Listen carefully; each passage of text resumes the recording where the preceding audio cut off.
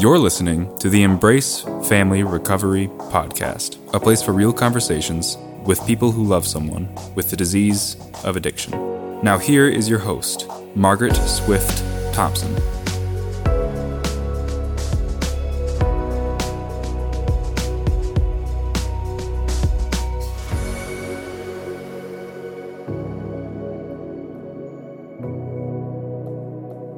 Welcome back. It is my pleasure to introduce you to Sheila Heyer, a mom, grandma, and retired nurse who has witnessed and experienced significant losses due to the disease of addiction. Today, she'll begin sharing her journey of how this disease has affected her life in numerous ways. Trigger warning, there is talk of suicide. The Embrace Family Recovery Podcast.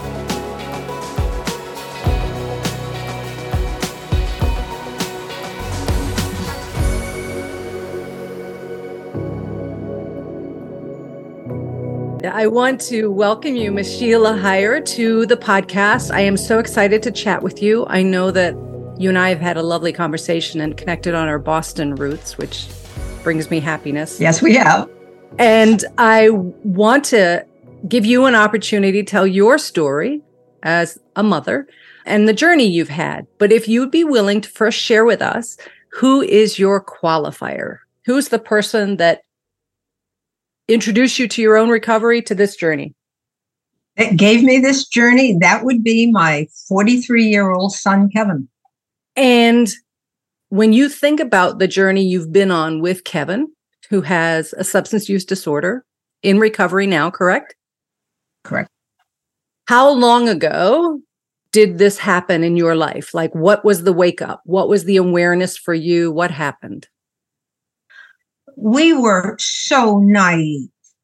Okay. I'm an RN, but that doesn't give you any experience. Also, I'm a retired RN. But it would have been in the vicinity of 4 years ago. Okay. That we first knew something was wrong. We had no idea what. And since he was in his late 30s, early 40s at the time, it was late 30s, he wasn't living at home. He was out in the business world. So we would hear from him like every week or so, maybe sometimes every 2 weeks, but that was fine with us because he was out on his own, which is what every parent is doing. Of course. And so absences of hearing from him, although I will tell you now in hindsight, I realized they were there and we didn't understand. And I guess very frankly, that's when the lying started. But again, we never put it together.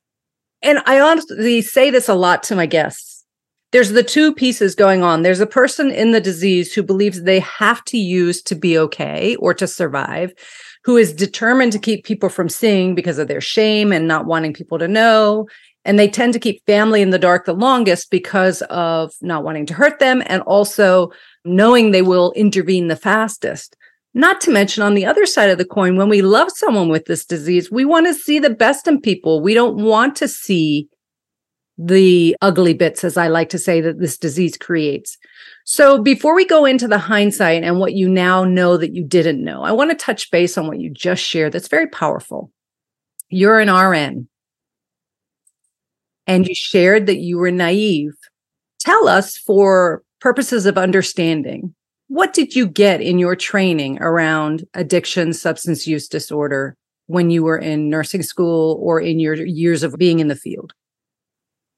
Nothing. Now, remember, Margaret, I trained in the early 60s. So we're talking many, many years ago. We just had our 60th class reunion. It was not addressed. It was not addressed. And again, being frankly honest, we had no reason to know anything about drugs. We felt that the boys, we have three, were grown. They were doing their thing. And we knew that drugs were becoming a huge issue. We live in a very small country community. And we would hear about the issues with drugs. We were recently hearing about suicides in our middle school. that ultimately were connected to drug use. I knew nothing. And clearly 50 years ago, 60 years ago, we were trained in nothing. Okay. So I've been trained in how to use Narcan. I have been in committees where I learned about these things. But really, Margaret, it was never at home. We never gave it a thought within our immediate family. Sure. We hoped our grandchildren would be okay. Right. We have 4, but never really. Naive is the only word I can use. And understandably so. There was no reason not to be naive. There was no evidence. There was not. There was things in the community you were hearing, but nothing appeared to be coming to your home. So I think part of it is giving ourselves grace of why would we even have that? The nursing profession in the 60s, you weren't trained in it. My understanding of the medical field still, it's limited training. I had the privilege of working at Hazelden where we would have medical students and people in their medical practices early on coming through and training because they still weren't getting the training they wanted. And they have a great program called the SIMS program at Hazelden where medical professionals can train to understand this disease differently. So we've still got a lot to do there, but that's a whole tangent we're not going to touch on. So prior to your son, about 4 years ago, any addiction in the family tree, any alcoholism, any issues that you were aware of that were part of your story? Margaret, this is probably going to be the very hardest part for me. Okay, I'll start at the beginning. My brother, at the age of 27, committed suicide. And he had been on medical prescription drugs for years. He probably became an alcoholic at 16. Okay, I remember that. And then after multiple suicide attempts, he killed himself. Meanwhile, my dad was a police officer. I'm sure all of that, starts to impact everything. So for my father, it was dreadful because my brother lived at home and the ambulance kept coming. And the ambulance, we knew one of the people, and they said, we knew it was just time. It was going to be a little bit of time, and then Michael would kill himself. Well, he did. My mother was addicted to Percodan and died of a massive aneurysm when she was 56. She had an alcoholic father, an alcoholic brother. So we always knew that there were issues in the family. Sure. Speaking personally, I never tried a damn thing because I was so afraid. Remember the rules? Remember the rule lady here? I was so very concerned that I would become addicted. And so I never did anything.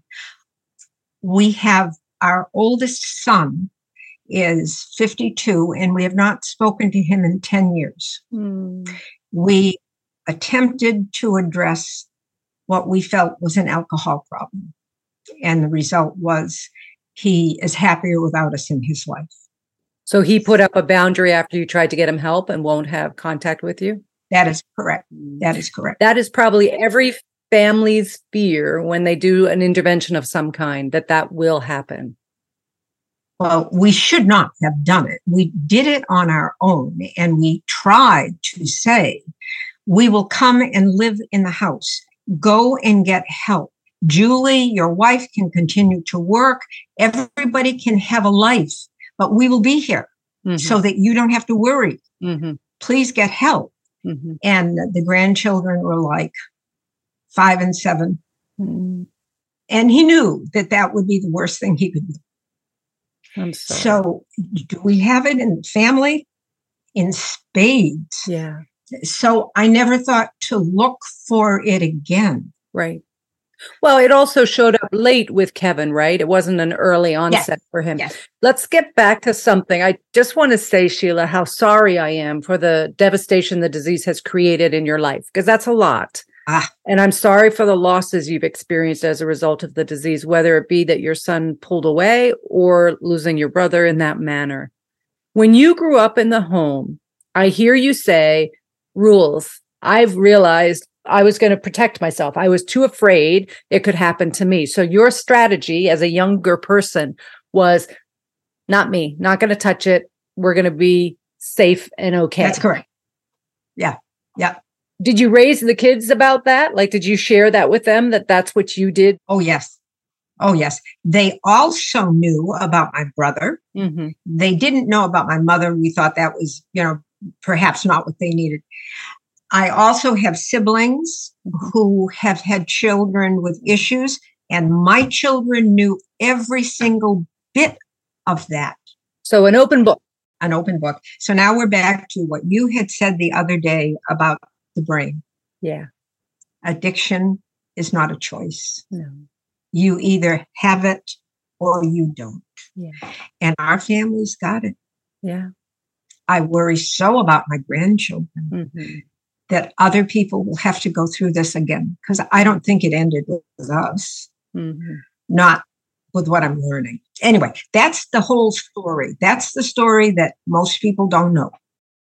Do you remember as a young woman or a child with mom's use and your brother's struggles, do you remember the impact on you, like when you were cognizant of what was going on and how it affected you? Not with my brother, Michael, because I was in California by then. Okay, I'd gone through training. I was now a Navy nurse. So distance, remember, I got out of Dodge. So I don't know.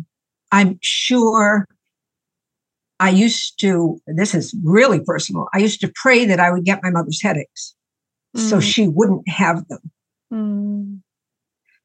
Try to take her pain away so she'd be okay. Correct. Thank you for that vulnerability. I think there are people listening who will so relate to that, that we want to do everything and anything to make them okay so we can be okay. And that's the worst part of addiction is you can't. You have no control. Right. And I had no control then, but at least I thought I did. But I had the option to leave. And I did. Right. And I did. And you went into a profession to help people. And that's why I did, because of my mother's health issues. Her headaches were caused by a brain tumor. And so then she had brain surgery, and there were sequelae after that. I remember, interestingly, that the day she died from this massive aneurysm, my sister and I was 27. 27. And we couldn't cry because she was finally at peace. Yeah. I mean, we cried. Right. But it wasn't the, how can you do this to me? How can you take me away? It was, it's okay. She's at peace. Could not cry because of relief for her that she was at peace. Yes. Yeah. That was a lot to be putting on young people. Marilyn, my sister, was married with children. I was not, at any rate. So you get into profession for very obvious reasons, and you Indeed. find your passion and you help. I did.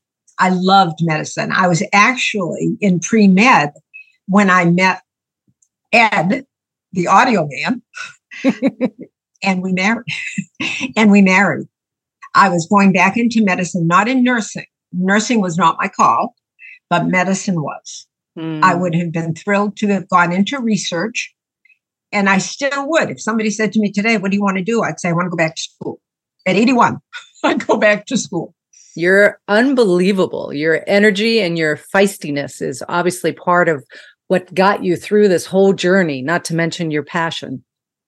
This one almost knocked me down. Yeah. You meaning Kevin? Yeah.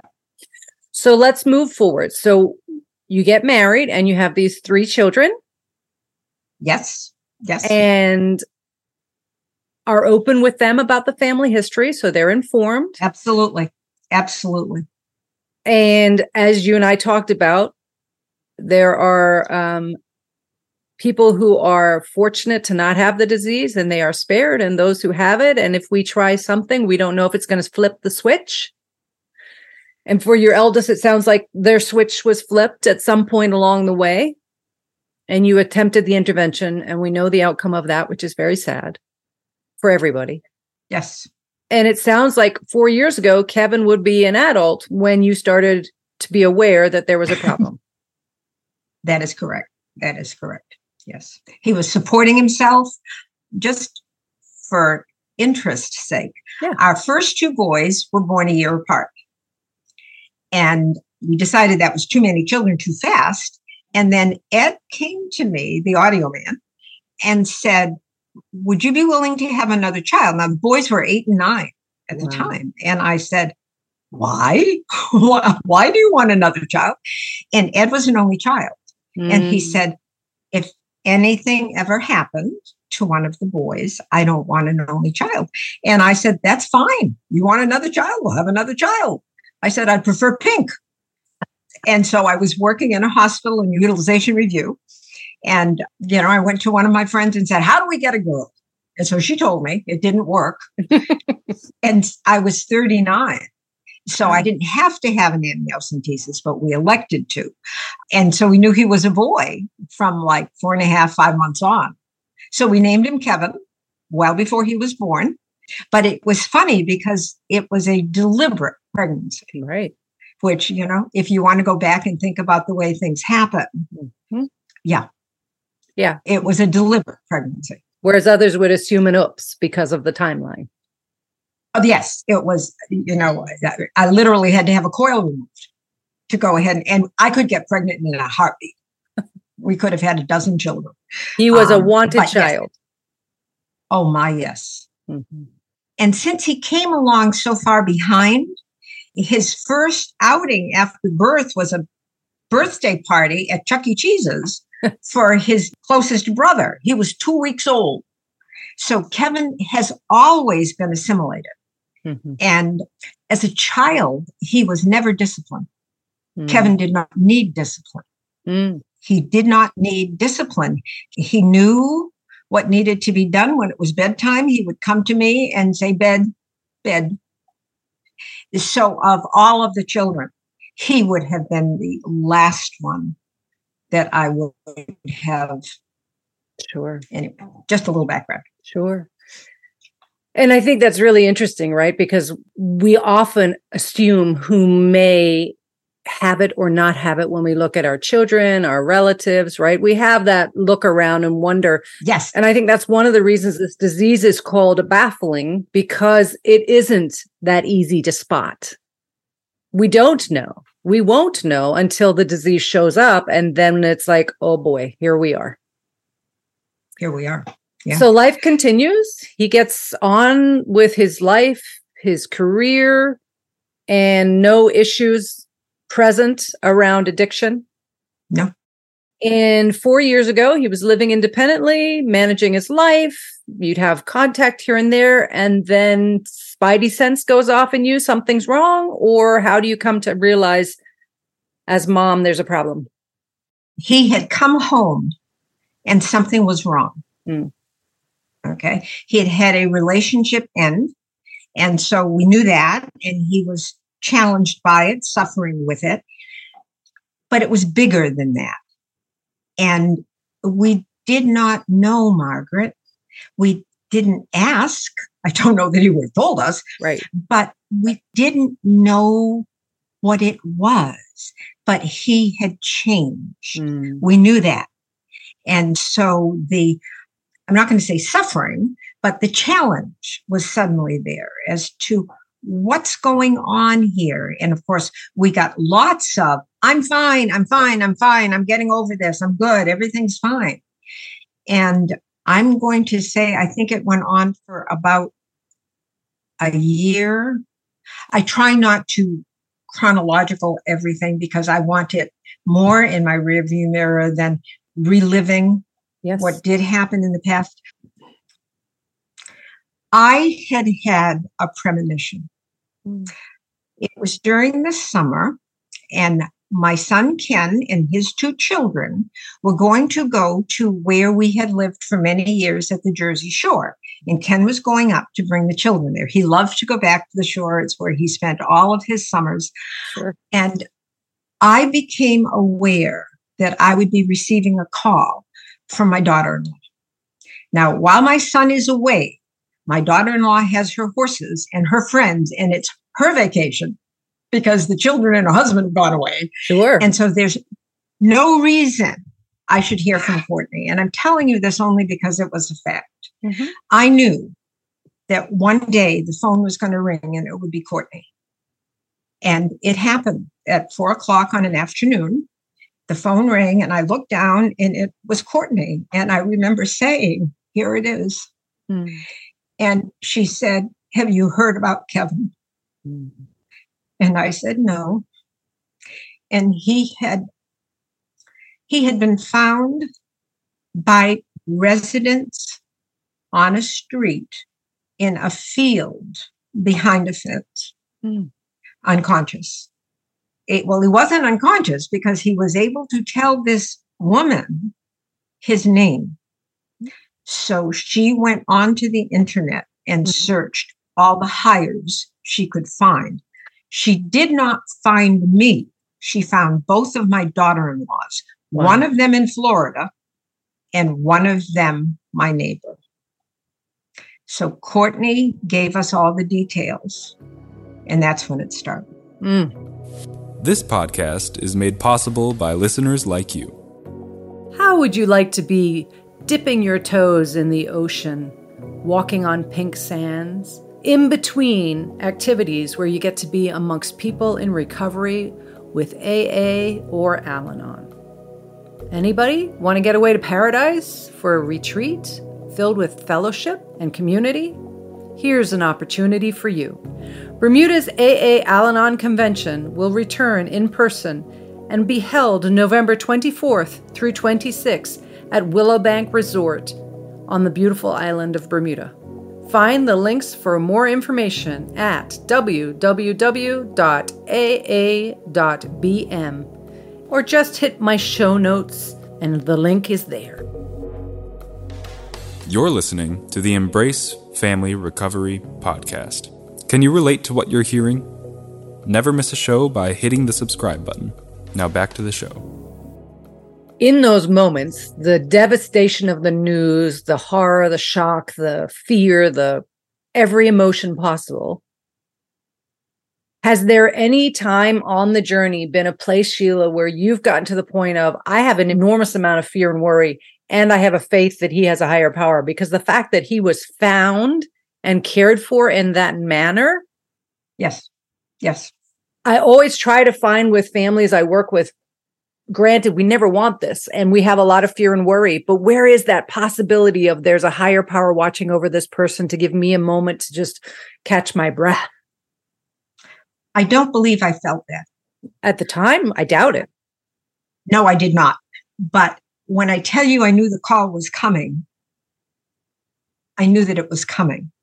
And so I have always been grateful that whether it's my spirit, God can't worry about one little person. Well, he does, I suppose. But I have always felt that I can commune with someone. I don't know who, but I knew that Courtney would be calling me and I knew it would not be good. Wow. And I did. I knew that. And I would believe at that moment, there'd be no reassurance in that knowledge, right? Like, who wants this bad news and who wants to hear the scary stuff? No, but I was okay knowing it was coming.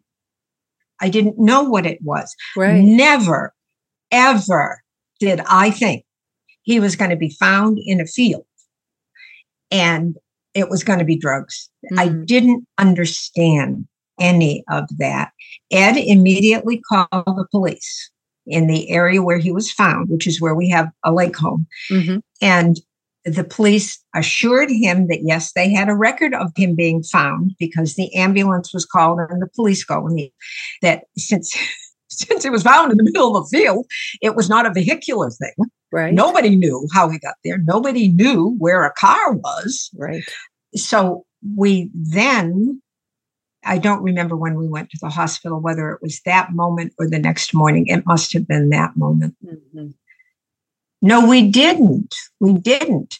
We spoke to Kevin and he said, I'll be home in a day or two.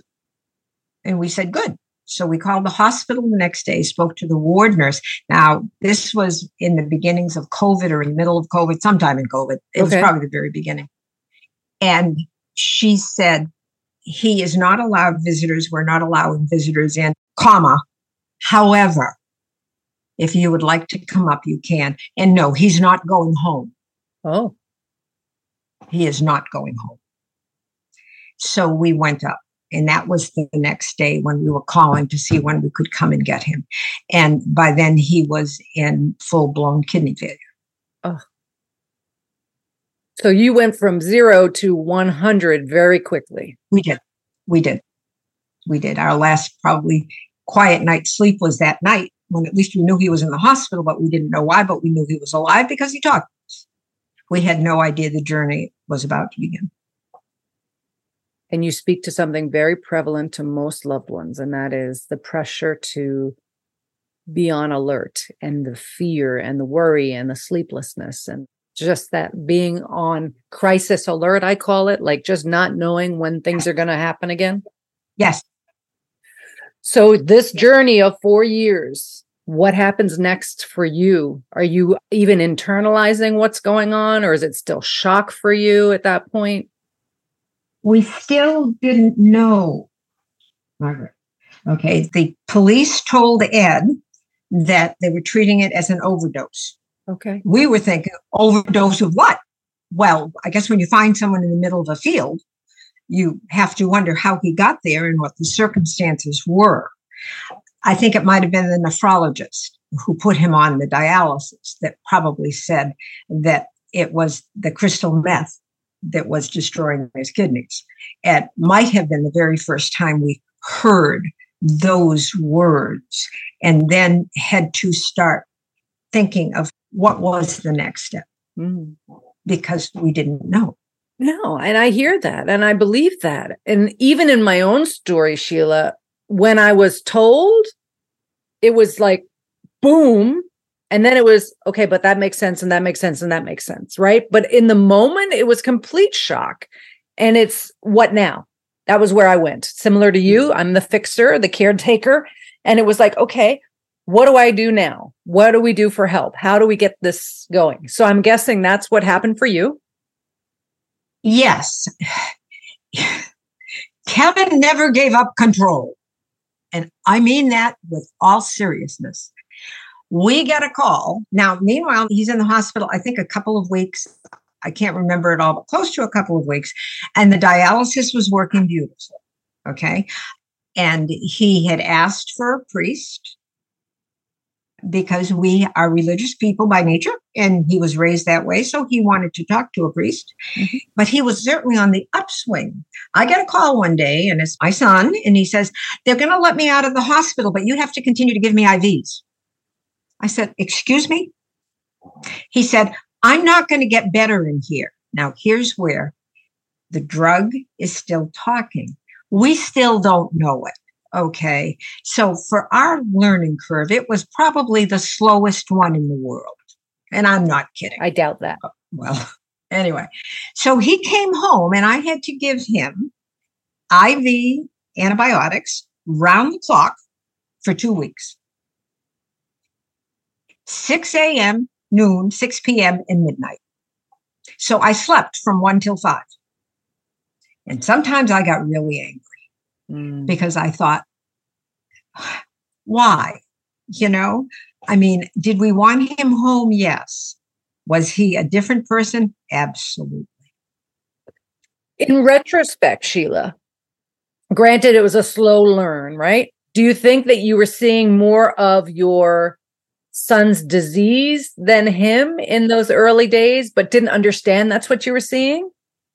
That is correct. We did not understand. We were seeing the disease. Okay. We were seeing a boy that we had never known. Right.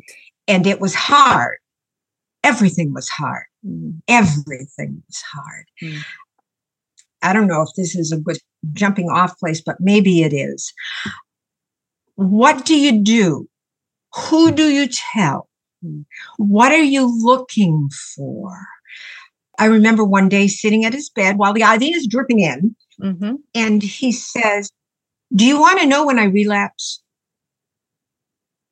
And I looked at him and I said, you just almost died and you're going to relapse? there is my lack of knowledge of the disease of addiction. He already knew it. Mm-hmm. He already knew he wasn't quitting. Mm. He wasn't ready yet. He wasn't going to. Why would you give that up? No, we didn't know that. Right. And so the struggle of seeing him and then suddenly realizing the lack of control, the isolation was so hard. And that's what I said to him not too long ago, now that he was in recovery. I said, I can't just take this experience and not do something with it. Mm. I said, I can't believe that I was put here just to get you through it. Mm. And he said, what do you want to do? And I said, I don't know, but I have to do something with this energy. Mm. I can't just say, oh, isn't it okay now? Because, Margaret, the fear never goes away. It's never okay. It's never okay. No. So here I am.